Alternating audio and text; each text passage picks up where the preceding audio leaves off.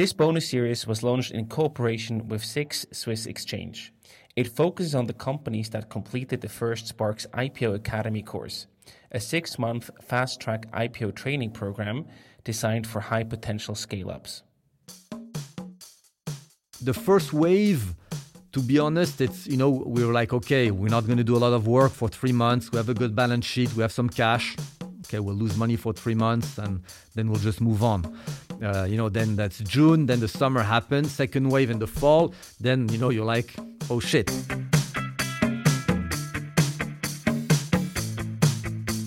Welcome to the Swisspreneur Show, a podcast about startup stories and learnings from experienced entrepreneurs. Here's your host, Sylvain.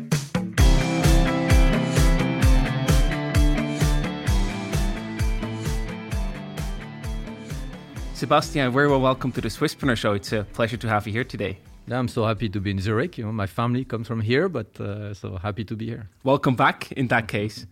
You're the CEO at MCI Group, a global next-generation platform for marketing.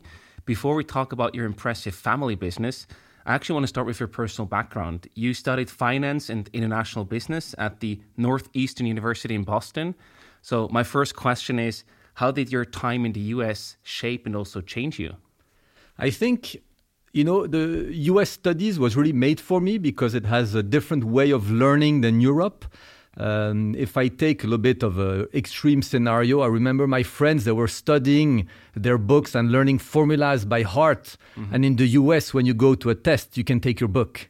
Because in real life, you have your book. Of course. So that's what I really enjoyed, this aspect of responsibility and accountability and just like in real life kind of philosophy. It's much closer to what you then also do in business afterwards. So is it preparing you in a better way for the business world afterwards? So it's in a way with entrepreneurship, yes, because also in the US, you have only 10 to 15 hours of classes per week, but there's double or triple of homework. Mm-hmm. So it teaches you to take your own future in your hands. Very motivating in that regard. You have to be. And when you were studying in the US, was entrepreneurship on your mind as a career choice at all? Because I imagine that this would be a bit more common in the US than in Switzerland, for example. So it's true. So I have to say I'm half Canadian. So I had already this North American kind of, go for gold, go for California kind of, mindset. But definitely it supported that philosophy.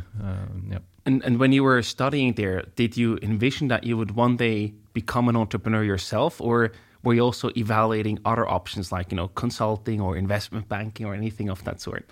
I mean, to be honest, I was a little bit innocent. I was just living through. I was already so happy to study in the US. It was my dream, and then I had an aunt in California. I was going to go there and then, to see what happens next. So I was not really thinking that way.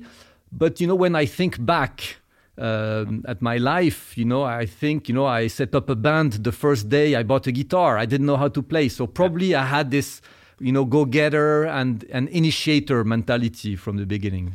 You also mentioned on your LinkedIn that you actually started your first venture when you were just 7 years old. Can you talk a bit more about that? Because it seems that entrepreneurship really runs in your DNA. Yeah, so that was, of course, the story before that. So I told the music band story. Mm-hmm. But before that, with my friend, we liked to draw cartoons. And, we decided, let's start a company. I'm going to look for sponsors and I'll do the legal. You're going to do the creative. So we're, having fun, 7, 8 years old. Yeah. But so definitely, again, like I said, when I look back, there are hints when you look back at your history of what you become. Right.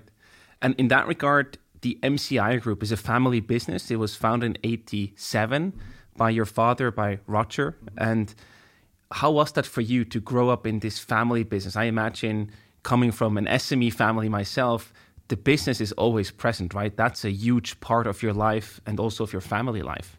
So it was, but I'd never really realized what it meant to own a business because my grandfather was a career person. So he was also working a lot all the time, a very high level job in the travel industry. So I already saw him work a lot. So I didn't really make a difference. So it's only in 2006, I think it was, I have a friend who invited me to an association called Young Entrepreneur Organization that I discovered the word, actually. Although I was already an owner, but I didn't realize I was an entrepreneur. It's really something that came late to me.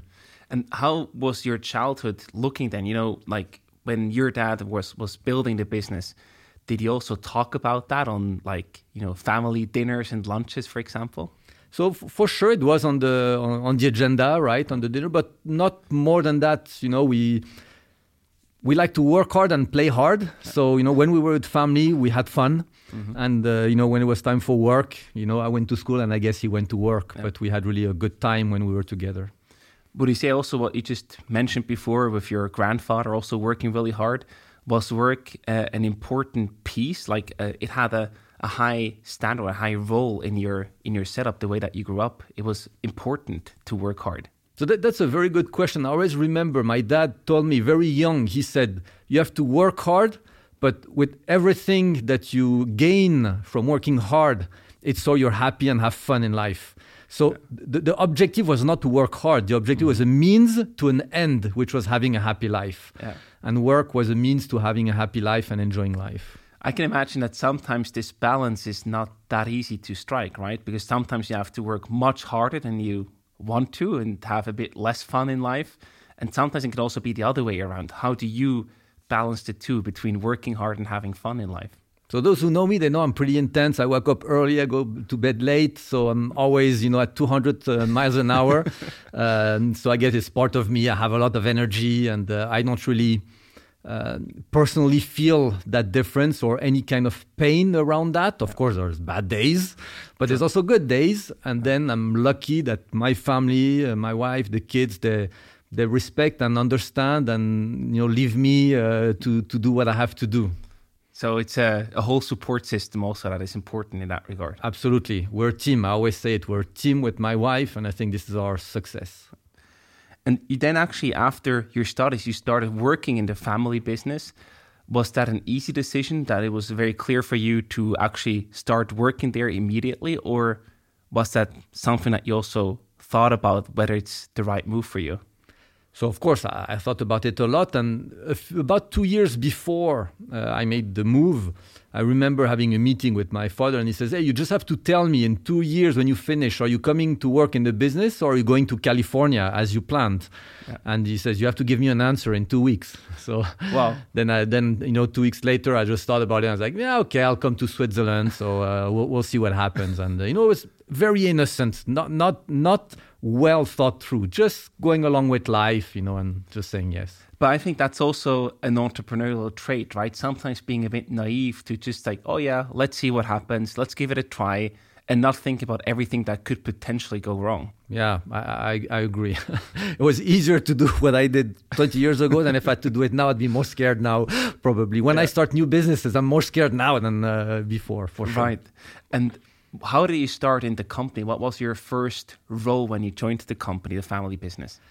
So I joined really entry-level job, you know, the first level in the company, planning events, basically. So we could say in summary, I know I did all the jobs along the way. So that's a big advantage, I feel, because I really have a good feeling for every part of the business. Yeah, you got to know everything, basically. And that's also an interesting part, right? You're the world's largest conference organizer, which is crazy if you think about the scope and the size of your company. How did that focus then also change over time? Because today you have multiple more business offerings on top of the conference. So that's entrepreneurship, right? You always have to innovate, always to look at how the market is changing, and all our evolutions and our new ventures are about go-to-market strategies, about new angles that have developed. And we were hungry. You know, we simply like to build. So we started new lines, new verticals. And last year, so I created the group, really. So that's now the platform that we call it, to create kind of a startup mentality. Well, we're going to talk more in more detail about that in a second. When you were working alongside your father, you moved through the different departments at MCI Group. Was it easy to work in the family business, or sometimes harder than even having a normal employee, not a family member?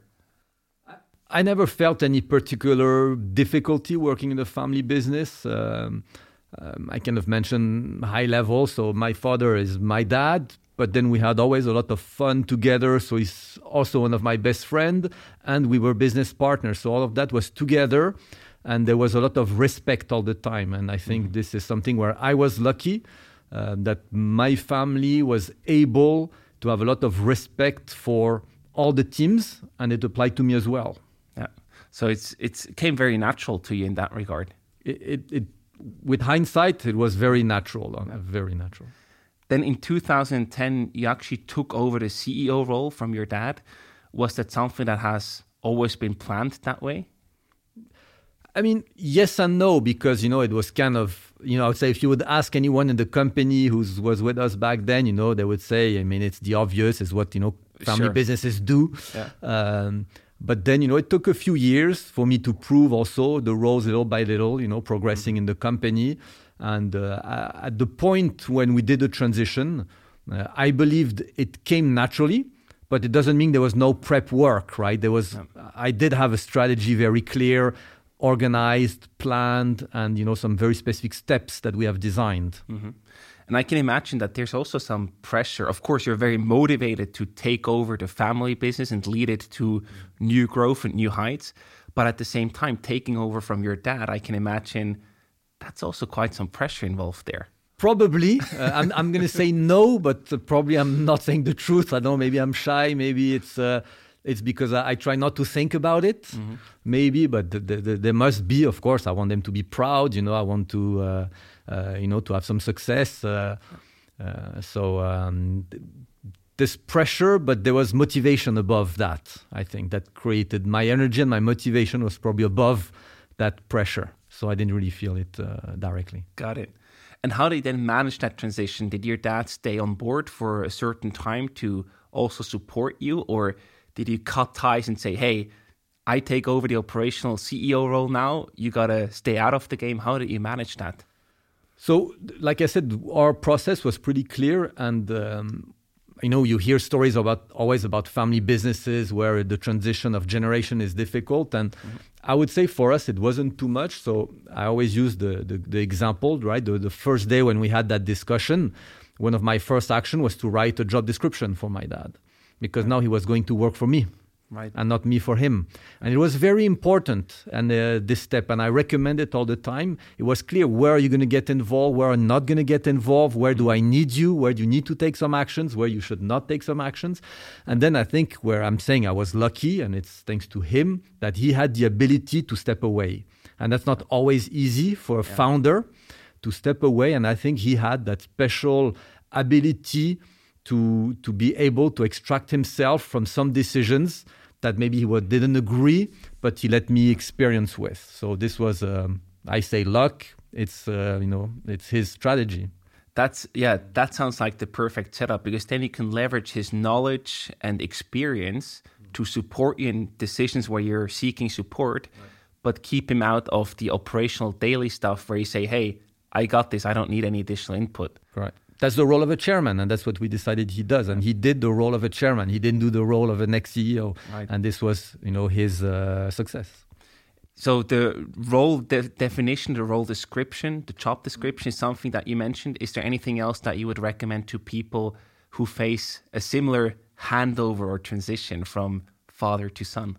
I mean, the second key step that, the teams, I got feedback on that, right? So it's not my direct personal view, is I also immediately wrote a new business plan. So it was, which was a balance of building on the foundations of the past with a lot of respect, yet adding elements for the future and adapting to the current market. Yeah. So very quickly, immediately, I wrote a very clear business plan, visited all the teams, and really, worked with the teams on that business plan. It was not a solo work, right? Engaging with the teams, so they saw that I was a collaborative leader. And then, we really executed on that plan. Wow. And your different department visits that you built over the years, that you really knew the company and understood the business behind it, that certainly helped to execute that. So perfect segue, because today you offer multiple services. You have 3 different areas that you focus on. Can you elaborate a bit more how you evolved from the pure conference organizing or conference event organizer to a more diversified group strategy. Yeah, so what we realized, so this was linked, is the result of really COVID, because we were impacted quite highly and in a very specific manner. It was a true black swan, so something unexpected of gigantic proportion and so on, where we had to look at our assets because it was a moment of truth. And what we realized is, okay, we have MCI, the main agency that's global that everybody knows. But through the years, we did develop a little venture here and there, and it was basically creating a story with all of our assets. In a way before, and I will say it, it's like we had one kid, but actually we had more kids and we didn't love them as well, and that was unfair.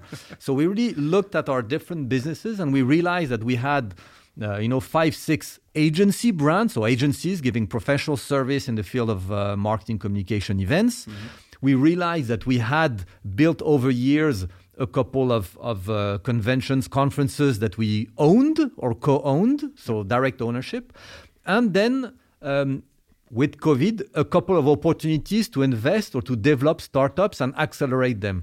So that's where I thought, okay, let's embrace that story and not hide it, because before we were hiding it, we were shy. Oh, MCI is the main company, everybody knows us.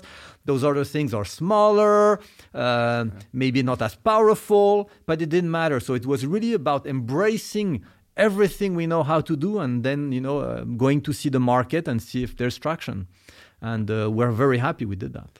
But that's also quite a bold move, right? Because you understand your core assets, but it's still with the size of your company and all the employees working for you. That's quite a shift to take. How do you make sure that you really onboarded people and got them to embark on that change?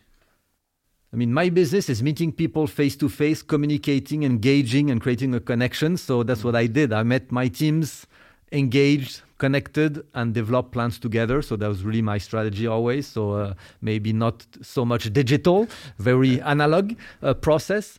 But the process was really to also bring up a few key leaders in the most well-known business, MCI, which was structured. So we brought in a guy called Oscar, for example, as chief strategy officer on that business, which freed my time to spend more time with some of those other assets. And as we know, innovation has to be led by CEOs. So that's really what I applied in the company.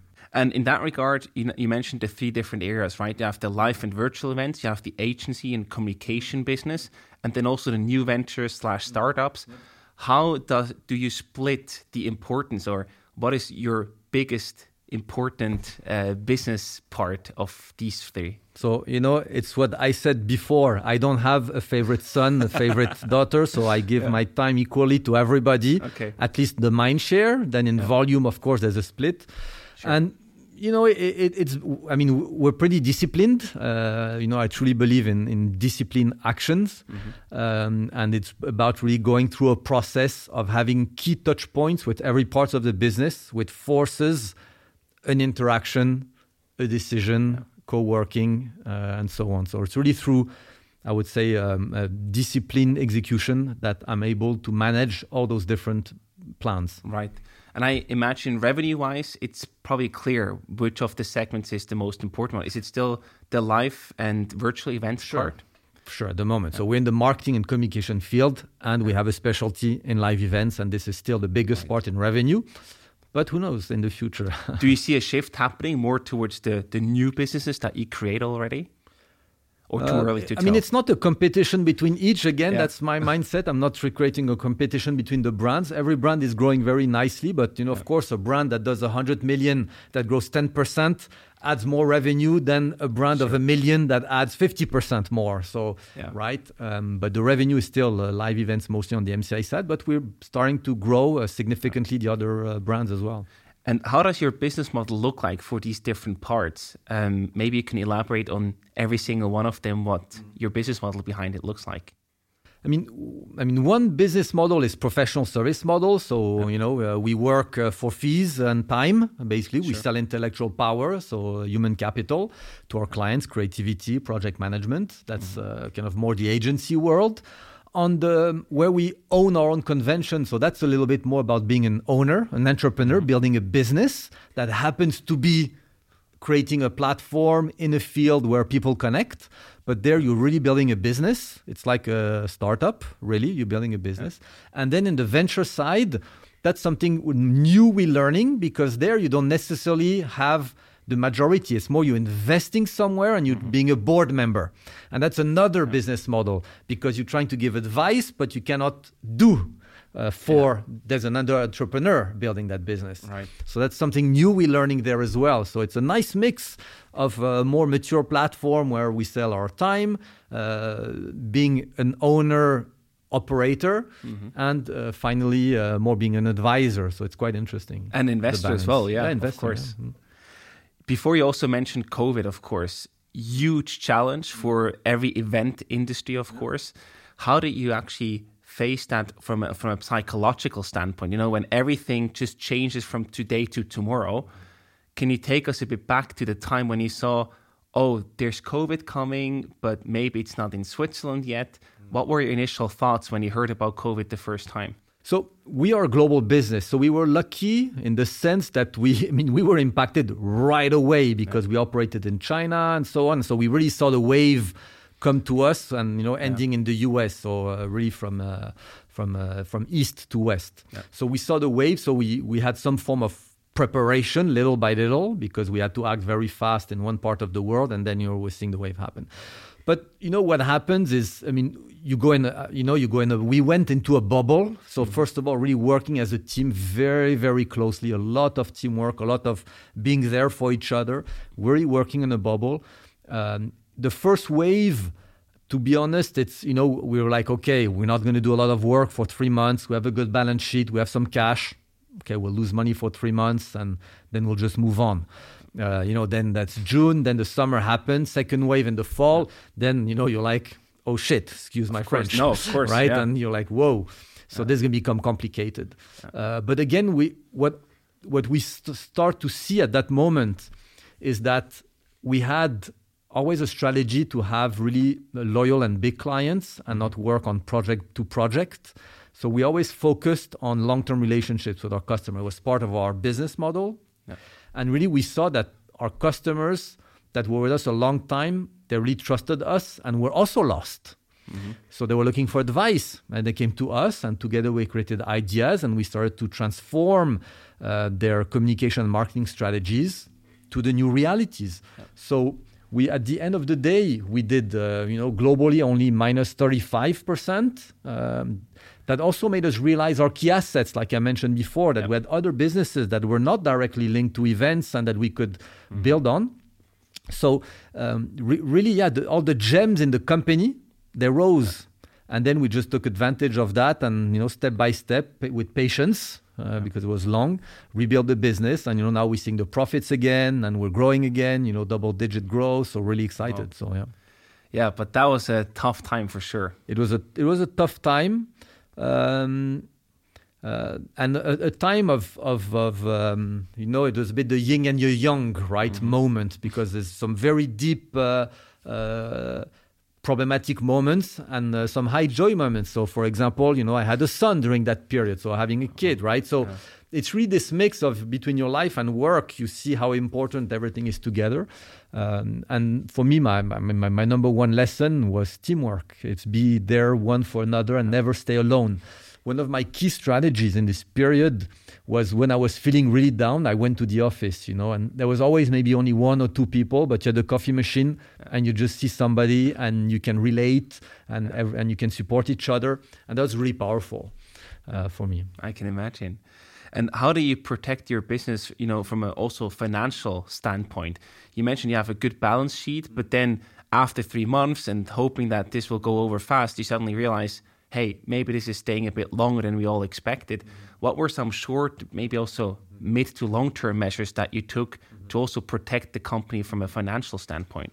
So I would say probably 3 things that come to mind, not to talk too much. Sure. The first part was, our solid balance sheet allowed us to live more than 3 months with no business. So it was solid.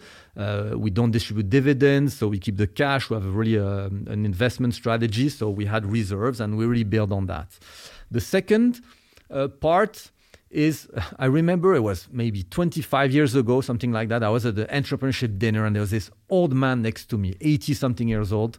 And he and I know dinner of networking, and I remember my whole life this story, because otherwise, this guy with a lot of experience that builds all kinds of business, and he said, Sebastian, when everything is good, that's when you negotiate a lot of money from the banks. Mm-hmm. So I always had that in mind. And basically, our company, we had structured a lot of credit lines through our history with banks. Yeah. So this allowed us to pool a lot of cash flow immediately, like just instantly. So that means already cash was not my number one problem. And that's a huge win, right? That's a huge win. Yeah. That's a huge win. Wow. So this was the historical balance sheet, even more because of that ability to have strong cash, and then you're not worried during every night, are you going to be able to pay people? And then the third part, which this is the less fun, I mean, we just reacted very quickly and just restructured the business. We didn't have a choice. I have a few friends, sadly, that had bankruptcies. And I always call them, because I always want, that's the US learning. You always try to learn from others in the US mindset. So I always call them. And all of them said, if I had to do one thing over when I went bankrupt, was to act faster.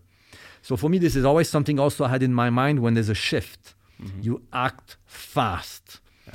And so that's what we did. We acted really fast in restructuring, looking at areas of the business that were going to be resilient, less resilient. Where's their waste? Where should we invest? Because it was not only about cutting costs, it was also about investing. For example, creative teams. We hired creative teams because with our customers who were lost, they needed ideas. Yep. So we hired creative teams.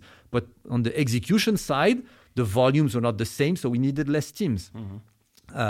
So execution very fast. This was key. And I think these learnings, now, of course, you experienced them during COVID, but these learnings are universally applicable. So no matter what crisis or challenge comes up, that's the right mindset, right? And that probably also makes you stronger and more resilient. Be well-funded, right? We're talking about entrepreneurship. Yeah. Be well-funded and execute super fast. And yes, strategy is important too, but probably at that moment, we didn't think too much about strategy, right? Sure. It was execution. Absolutely. Another thing I want to talk about is your company growth. So initially, when your family business started, founded by your father, you grew from 30 people to now more than 2,000 employees all over the globe. Mm-hmm. How do you manage this growth as a family business? I mean, from knowing every employee by first name probably to having global employees and not having a single chance to know every one of them. How do you manage that from an operational but also from a cultural perspective? I mean, you manage it step by step. That's the most important, I think, at the end of the day. But what often, my reaction is that first is that we wanted a big business that's global. We didn't, it didn't happen because we had a great product and then we were running after business. We worked hard. We were clear of what we wanted to do. So we had a business in Switzerland. We wanted the same business in multiple countries. We were interested in having a global business. We didn't want to have a Swiss business in Switzerland. It was not something that excited us. So that means that's what makes it also easier, because what you want, it makes you happy. You were very clear about that. We were very clear about that. We wanted a global business. So then, step by step, how do you build a global business?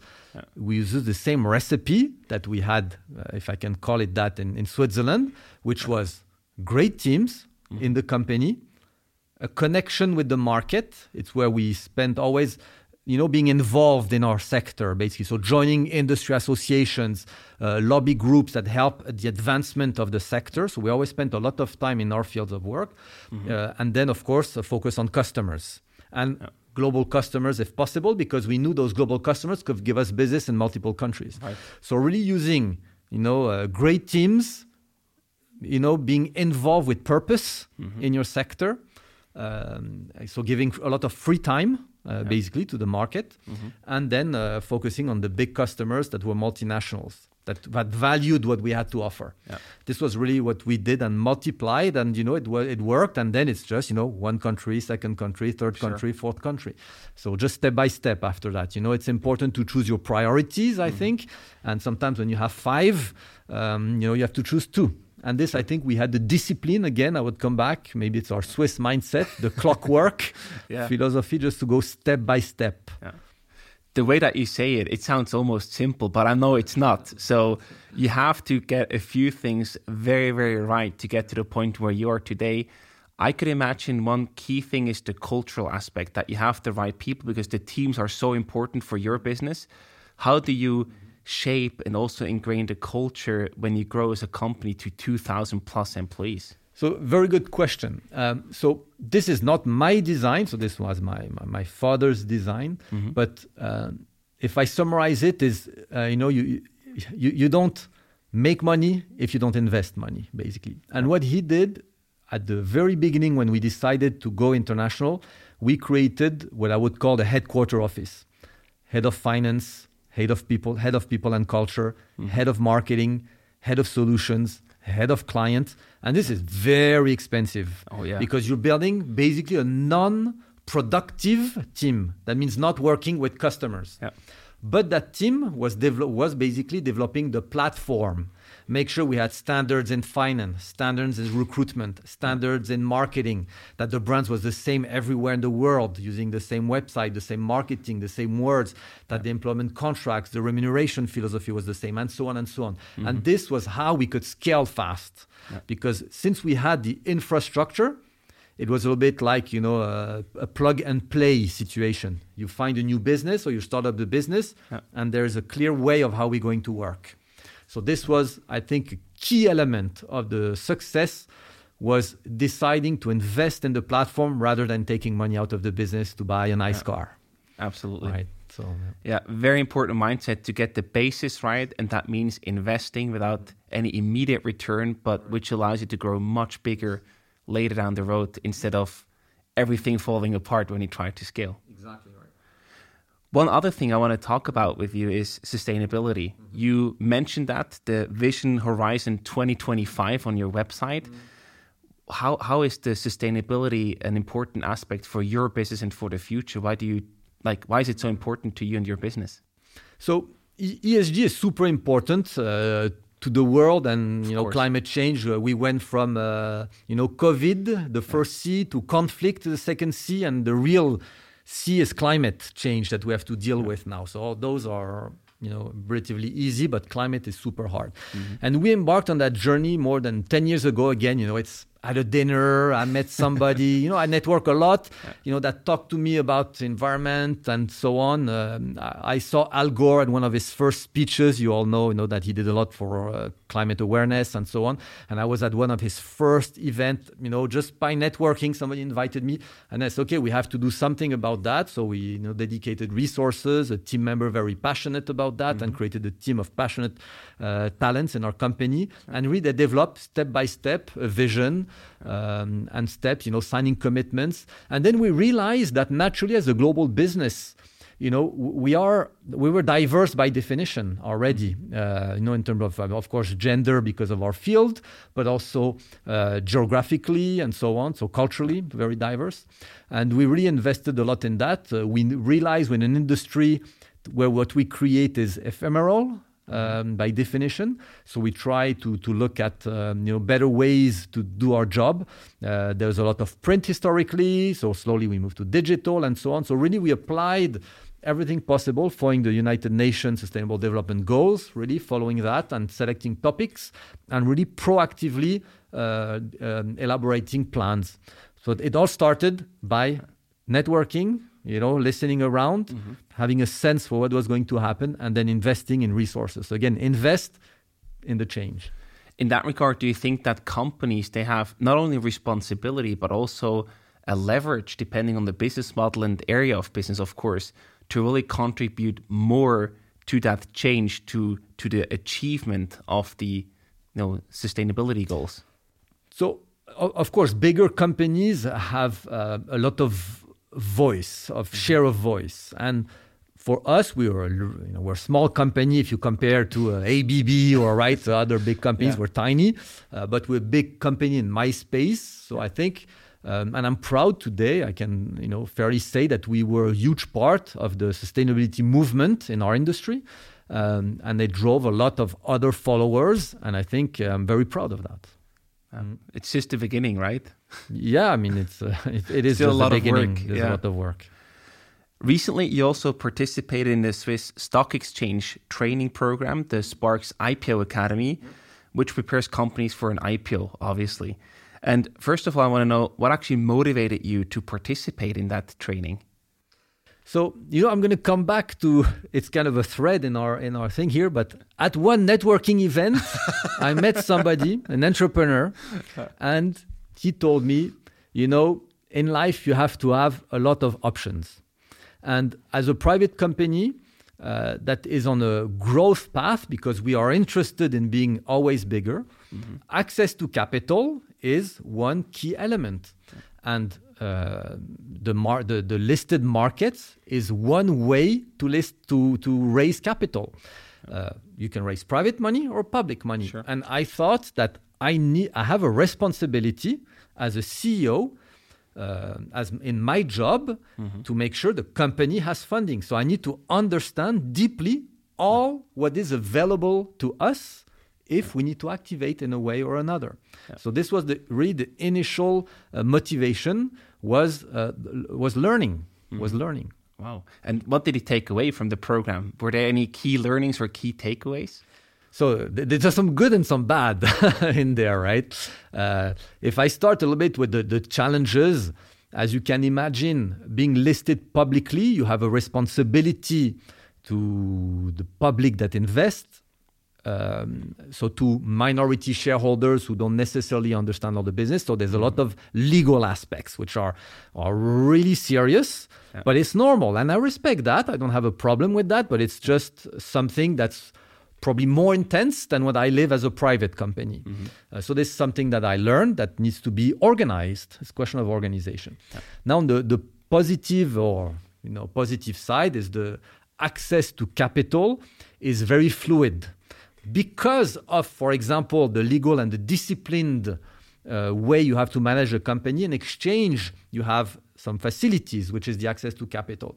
And I realized in times like COVID, at some point, I was thinking, even despite everything I said before, what if we need 5, 10, 15 million for the business? Sure. It's difficult to find that kind of money when you're a private company. Yeah, when everyone wants it at the same time, right? Yeah. And my industry is black flagged because we're in the eye of the cyclone. So nobody wants to invest in that space. Of course. I'll give you an example. I had one call with an investor because, again, I like to network. I'm always keeping contact with some investors. They told me, yes, we're very interested, but we're going to wait until you hit the rock bottom, and then we will put some money. And that's pretty tough to hear. So they've been waiting for you to be there. So probably I would think as a public company, you probably have more support from your shareholders and have ways to raise money that is more fluid than in a private way. So this is very attractive. Absolutely. Now, do you have any plans after the program? You learned, you understand, you want to have the options available. Do you have any immediate actions where you say, hey, now we're going to prepare as we would go public, or you actually do want to go public? What are your plans after the program? So we discussed a lot internally the program because I brought a lot of the learnings. The program is really well done. You go with your CFO actually, so it's a team, and that was I think it's very smart. So already I'm not alone in listening, so we can debrief at 2 and then we can talk with the teams. Okay. So our immediate next step is not tomorrow. We're coming out of COVID. The situation is we're still in the rebuild phase. We're still installing a couple of elements, and I believe also one of the learnings of going into the IPO learning process with Sparks and Six Group was that you also need a tight narrative and a tight story. And right now, probably the storytelling is not ideal. It's probably too soon after COVID because, for example, I speak with some investors and they tell me, oh, but you are in a volatile business. And I'm like, I'm sorry, but no, I don't agree at all. Our business is volatile. Yeah. COVID hit us strong. Yes, COVID hit us, but it doesn't mean I'm a volatile business. Right. If there's a virus, I'm impacted. But Sure. when there was the financial crisis the last time, we grew by 50%. Between 2007 and 2009, we grew the business by 50%. So that crisis didn't impact us. Yeah. So I'm still fighting some of that, and I feel it's too difficult to fight those negative perceptions. So it's probably not the right timing at the moment. Right. And especially you as a global company, right? You have different stock exchanges where you could go public. Right. So what would you gain from going public on Sparks or the SIX main market here in Switzerland? So it's interesting because a few years ago, I was looking a little bit at the markets already, and I clearly realized that second market is probably more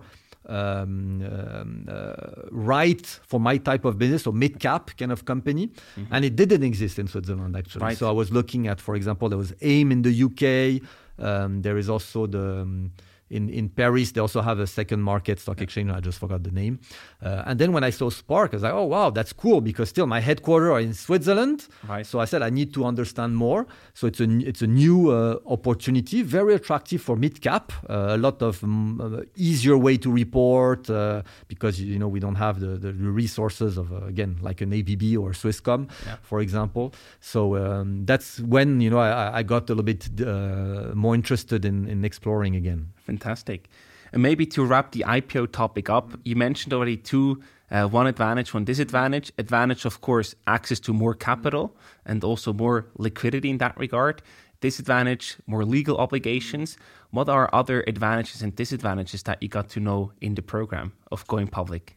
So I don't know if it's an advantage or disadvantage, but and for me it's not very difficult because I like it. But I always try to be very public as a CEO because I believe that what I try to do is that clients call me and not me call clients. So for me, by making noise, participating at a podcast like today, and doing other actions like that, becoming public, I generate visibility.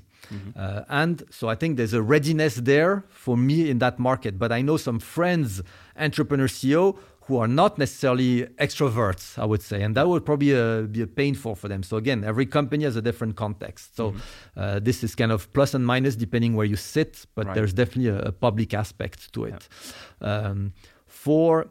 If we look at the Swiss market in particular, I think the Swiss market is historically used to a few really big caps. So the fear is a little bit maybe being lost as a mid-cap in a market with really big caps.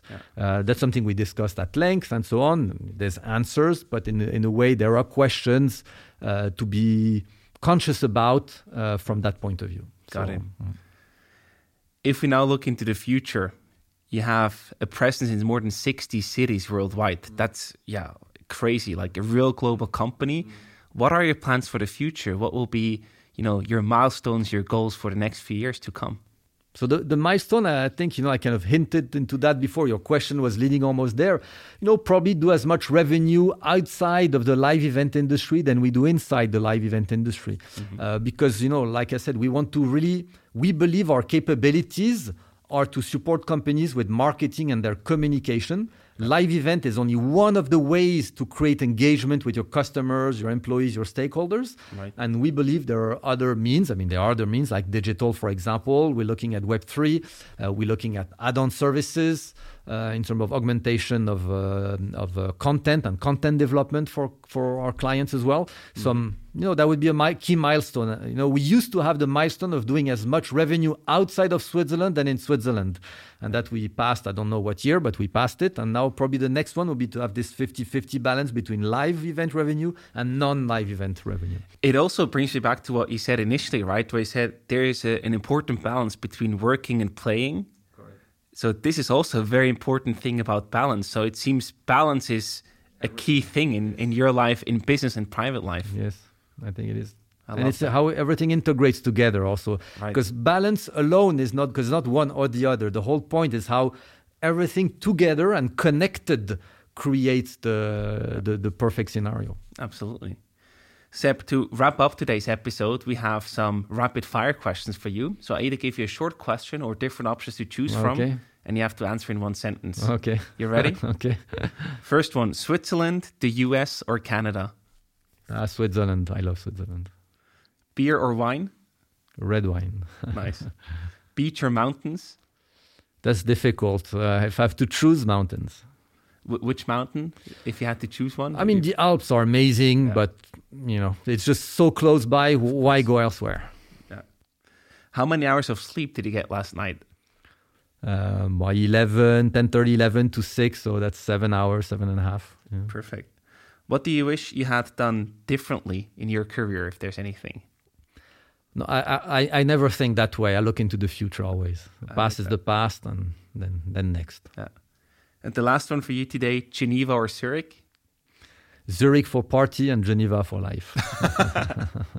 That's a good one. Sepp, thank you so much for coming on the show. Lots of success and all the best. And we're super excited to see where you're going and where you're bringing the MCI group. Thank you.